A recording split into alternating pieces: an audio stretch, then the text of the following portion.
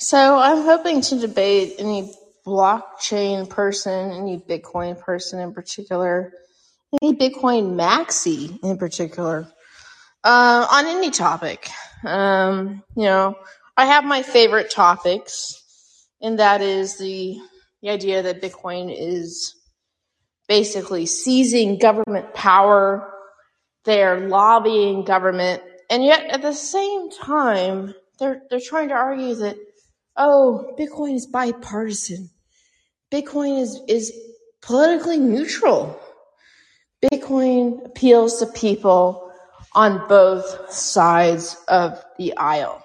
And I have to just say, if you're going political with Bitcoin, you are not going to win both sides of the aisle. This is extremely, extremely naive.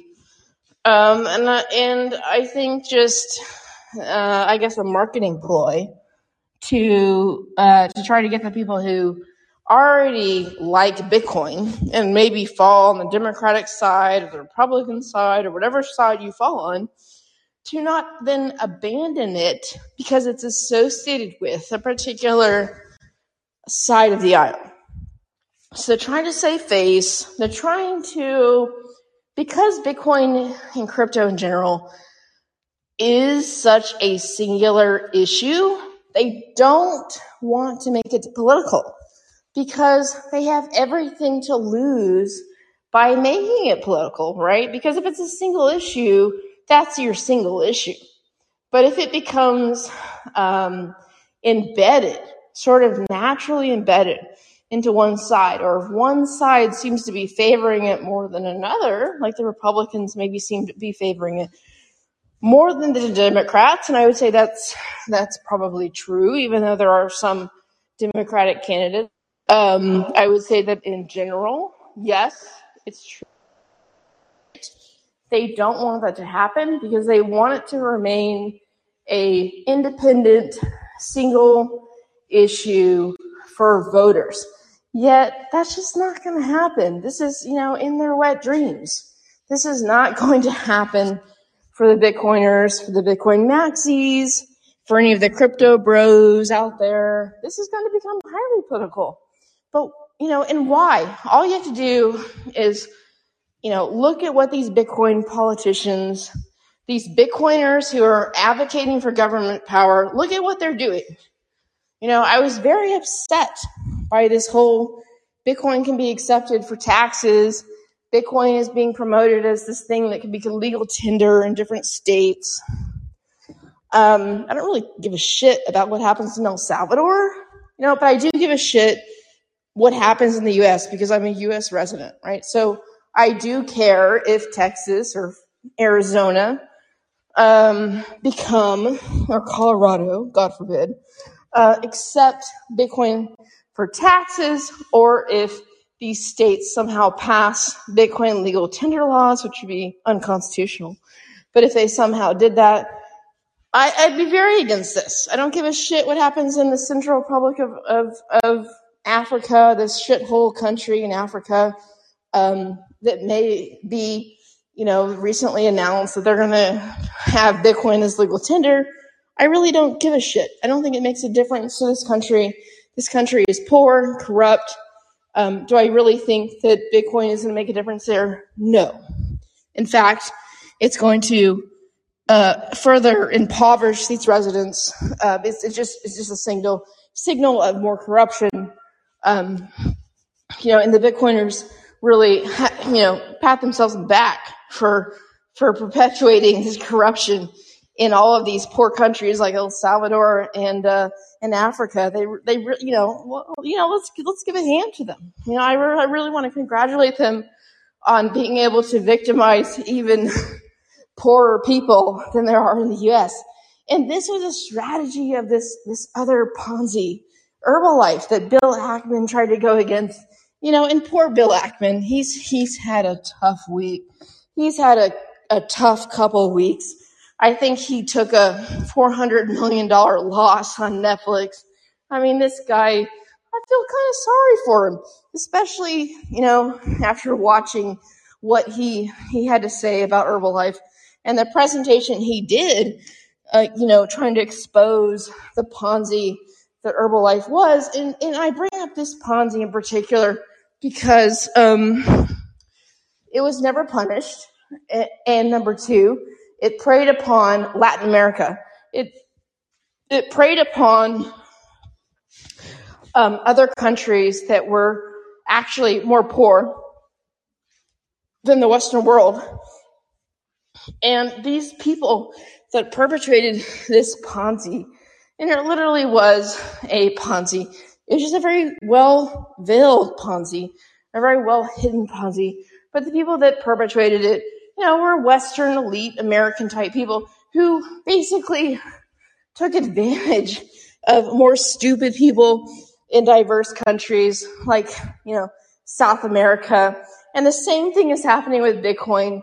Anytime you see a Bitcoiner, I hate to say it, like a Gladstein type guy who's purported to care about the Bitcoin, humanitarian expansion, the unbanked. Anytime you see the word unbanked in Bitcoin, think exploited in Bitcoin. Think stupid in Bitcoin. Think, my next victim for the Bitcoin Ponzi. And that is a fact. Western countries export their Ponzis to stupider people, to stupider countries, like people in Africa who are, less developed, less educated, have lower average IQs, who have corrupt governments, number one.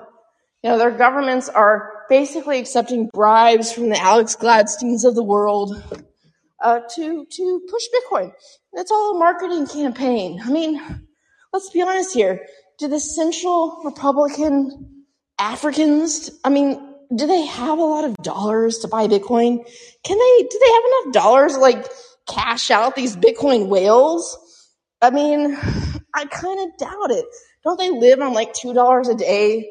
So where is the funds going to come from? Right? This is all a PR stunt. This is why it's all over Twitter in the Western world. This is all a PR stunt. This is all marketing to make you think that Bitcoin is a currency when it's not.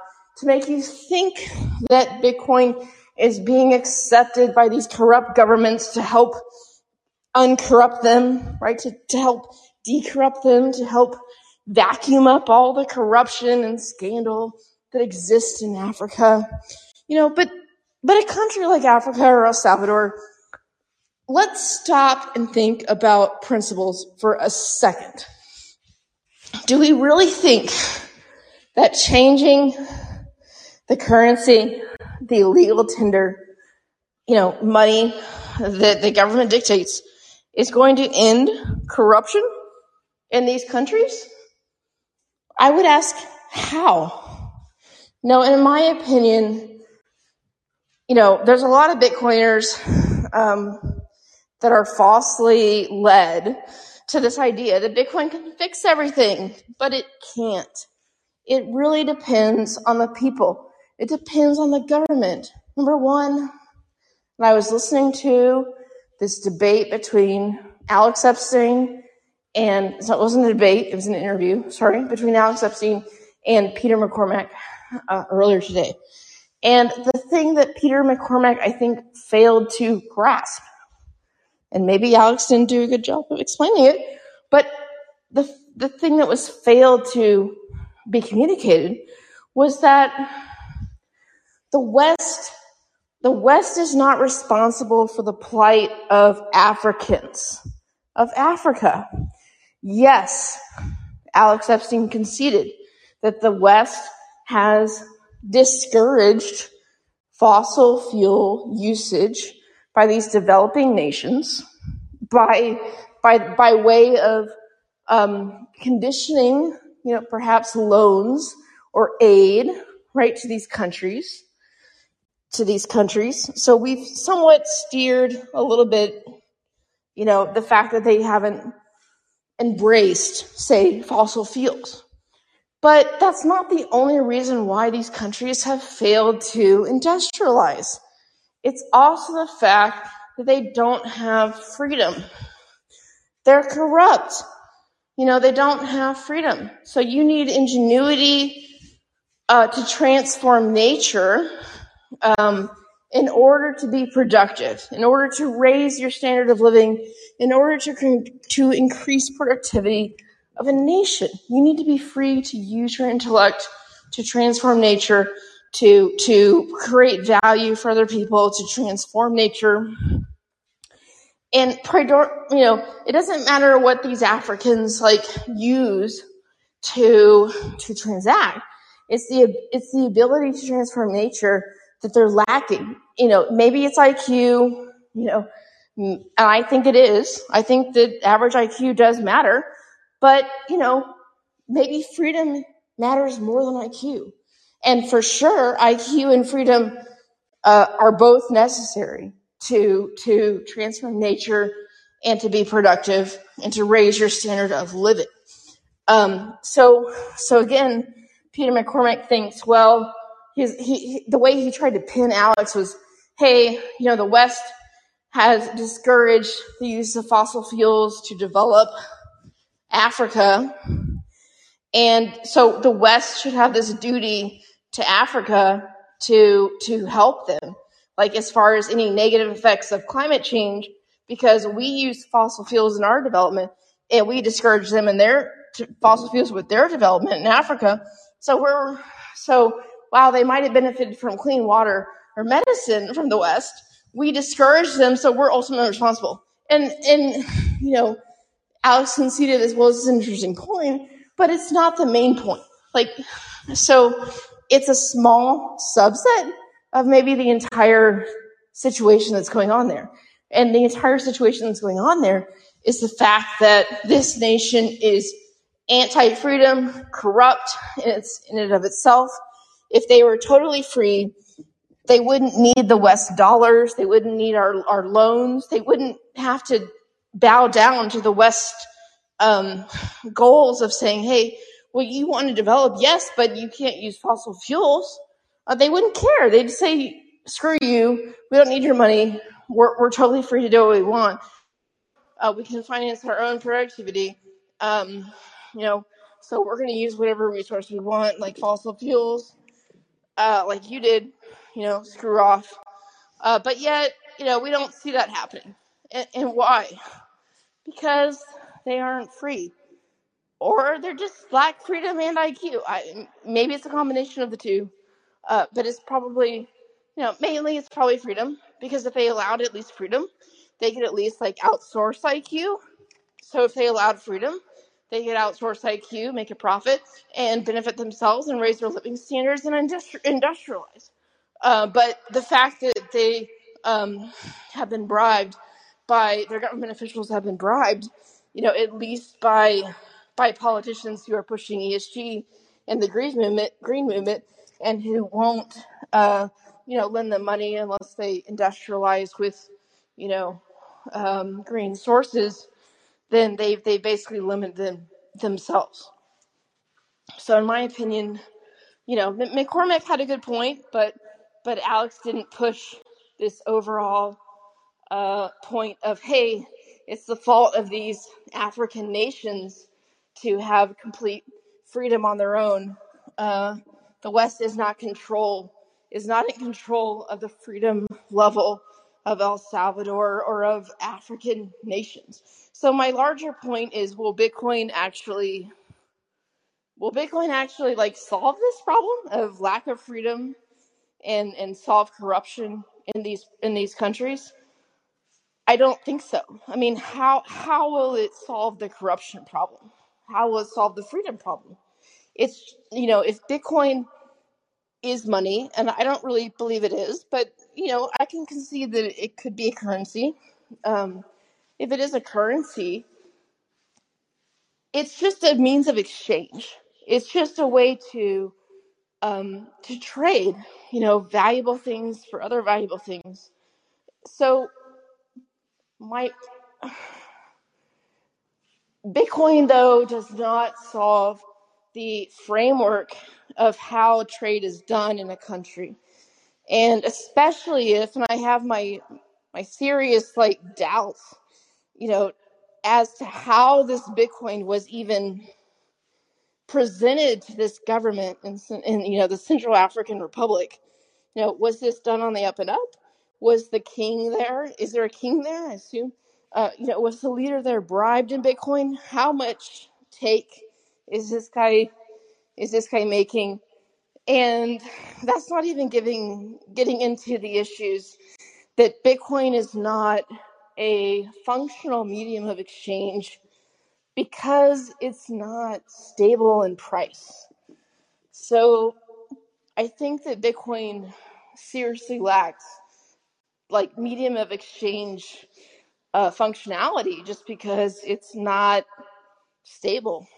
To me, that's its main crux, and why it competes. It really competes with the stable coins of the world. And to be fair, the stable coins, only if they can be converted into dollars on demand are they legitimate. And I have my doubts about whether, of course, they can be converted.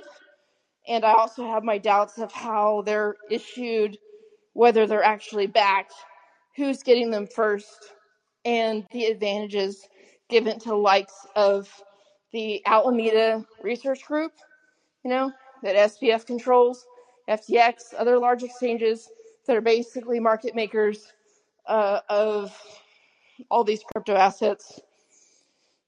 To be fair, all these crypto assets are need to be traded in something, and I think that the growth of stable coins not necessarily means it's a Ponzi, because the growth of stablecoins act as a means of exchange, and they are the main means of exchange because banks deny, crypto exchanges dollar access. So I get it. I get why they exist. They serve a great utility. I just doubt the people that issue them are issuing them, on the up and up. They haven't been tested yet, and I think they will be eventually. And there's just too much greed and ability to inflate them that it's naive to think that they are not being printed without adequate backing. And I like to explain this with Tether. So if you were Tether, and you think about the commercial assets they have on their balance sheet, the way that they would do this legitimately would be to create a Tether token in exchange for $1, and they would keep the dollar on their balance sheet, right, in exchange for the Tether. So then they would have to go into the market of Tether, buy back their own Tether with the dollar they have on their balance sheet, and then proceed to lend this Tether to a Celsius, right, who we know is getting these Tethers. I mean, this Alex Mashinsky guy admitted it. So they would then lend their own Tether to someone else, like an Alex Mashinsky. Does that make sense, logically? Now, that makes sense to me. This is how you do it on the up and up. But, it would make greater sense to me, if I were Tether, to create the Tether token out of thin air and lend this directly to Celsius in exchange for a note, an IOU, that says Celsius will pay back this Tether plus an interest amount in Tether in the future. And that is how I believe most, well, not most, but, a good chunk, at least, of the Tether is created. It's exactly the way you would think of the Federal Reserve, or a bank, creating money out of thin air. And Tether has even, changed their terms and said that it's not just backed 1-to-1 with dollars, it's backed by IOUs or commercial. This is what they call commercial paper. And we know that Tether has invested in the likes of all these different crypto institutions, like Celsius, Blockstream. There's a bunch of other ones I'm sure that I don't know about, but these are the ones that I do know about personally. And it's just funny that the market still concedes because of the price. You go on Coinbase. Now the market still concedes this stuff is worth $1. And to me, that is a great, great business that you've been able to convince this market that it's worth $1, at least always when you need it. And I know that Tether does probably private redemptions, but they don't guarantee redemptions for everyone. So your average Joe, your average bloke, like me, would have to go to a Coinbase or a Kraken or something like that to try to get out of my Tether. If I were holding it. Now, who's holding this stuff? That's been a big question. It's probably mainly market making people. Why would they hold this risk? I don't know. Maybe because they're getting a lot of it for free. That'd be a big incentive is to keep that relationship going. So it's the same thing to me as say you were a big bank connected to the Fed, or say the Fed, they're going to create this CBDC, right? So it's going to be a lot easier. And even the Hamilton Project is even worse, right? This is the Treasury creating some kind of peer-to-peer token that they want to do. This is this Ronan Gray guy who is just a snake. He's like a Democrat in this space. He's not really pro-Bitcoin, but he's definitely pro, CBDC kind of government crypto. And anyways, he's from UK. Why is he even mentioning policy in the United States? I don't know. I don't know how this guy got connected, but he is a snake. But yeah, let's see, I forgot my train of thought.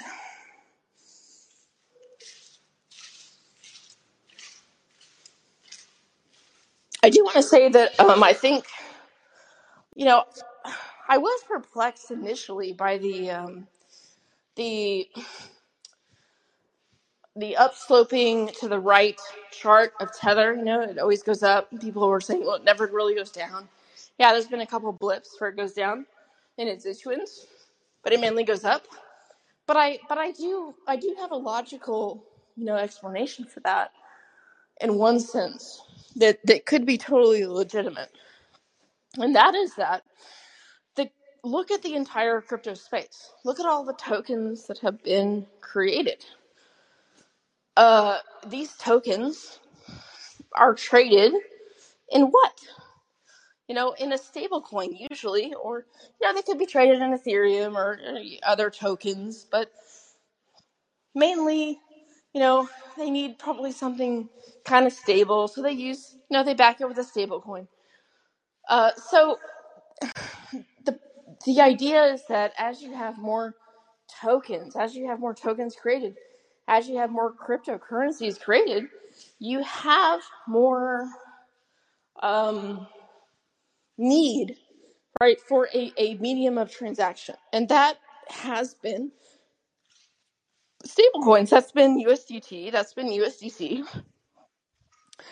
Because Bitcoin is fundamentally just too volatile. People don't really want to transact in it.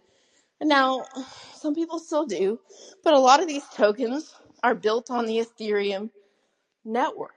And so you either need Ethereum or a token that resides on it to interact with all these new tokens that are being created. You need a form of liquidity. And Bitcoin, isn't serving that need because it doesn't, unless you wrap Bitcoin, it's just not on the same ecosystem as these other tokens.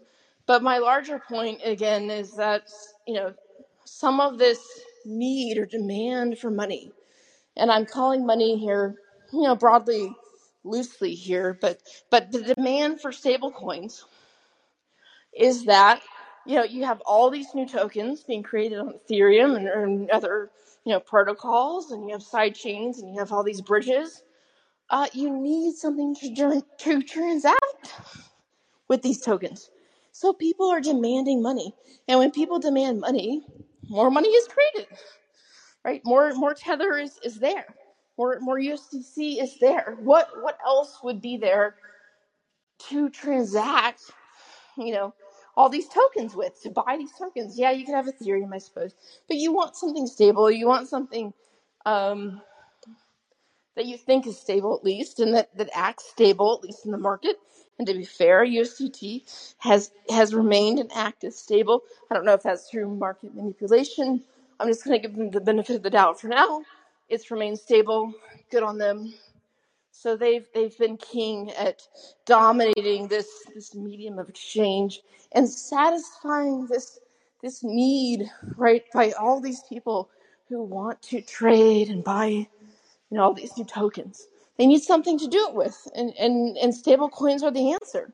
So there is a utility for these stable coins, even though I don't think that they're entirely, one-to-one backed. And that, because they're not one-to-one backed, they end up inflating and give advantages to certain players that they're close to. But they do act and serve a utility function. So I do want to mention that as a good argument that I haven't actually seen any of the Bitcoiners make for why the Tether chart is up and to the right. Because there's a lot of people that say, hey, in a bear market, Tether, should be redeemed, it should go down. Because, functionally, if QE from the Fed is pulled out, the market needs to contract, just like every other market. The stock market goes down, everything goes down. But why is stablecoin issuance still going up? Well, I actually don't know what happened in the bear market, of 2018, whether tokens were still being created, if there was demand there. But yeah, this is a good argument for you guys to take and run with, to say, hey, there's this need to fill this, dollar, because I think the Bitcoiners are so, they don't want to admit that sort of the dollar is still the medium of exchange. And if they do that, they kind of undermine their argument. But the fact is, the dollar still is what you buy Bitcoin with. And in the crypto world, stable coins are king. So you want there to be more dollars. You want there to be more stable coins. And anything that promotes the issuance of more stable coins, more Tether, up and to the right is actually good. I actually think that the altcoin argument is, the Bitcoiners don't like altcoins. I think the altcoins actually help the price of Bitcoin. I think that any kind of crypto being created, because these assets are usually traded amongst themselves in trading pairs, that they actually all help each other in inflating prices, like number go up, more stable coins that are in the marketplace, like more anything that's in the marketplace that is traded in Bitcoin, Bitcoin divided by anything, right? Helps number go up. So this idea that I get that there's a pot, right? So the Bitcoiners think, well, if you're trading stable coins, or altcoins, that's less dollars than Bitcoin. But you have to balance that out with, a lot of these altcoins are being traded in Bitcoin or flowing into Bitcoin. I mean, look at this Terra project. Yeah, I guess it was a stable coin. But look at all these people who put money into this box, right? SBF did this great podcast with Bloomberg recently where they said there's this box and money goes into this box. Well, think of money going into this Terra box, and then this guy, I don't know the details, but this guy apparently decides that instead of an algorithmic stablecoin, he wants to go and buy Bitcoin to stabilize his project. Well, where did he get the funds to buy Bitcoin? Well, he had this box, right, of altcoins, right? This issuing this Luna, this Terra, and they somehow interact together. And there's this other box that interacted with that and gave like a 20%, interest rate token called Anchor or something. But where do you like this is flow. This is flow coming into these different boxes, these altcoins that ended up going into Bitcoin. That ended up, I don't know if they bought Bitcoin yet, but that was all over the news. So I think that maybe you can see my point there. I've been all over the place. I think I'm gonna shut this down for now.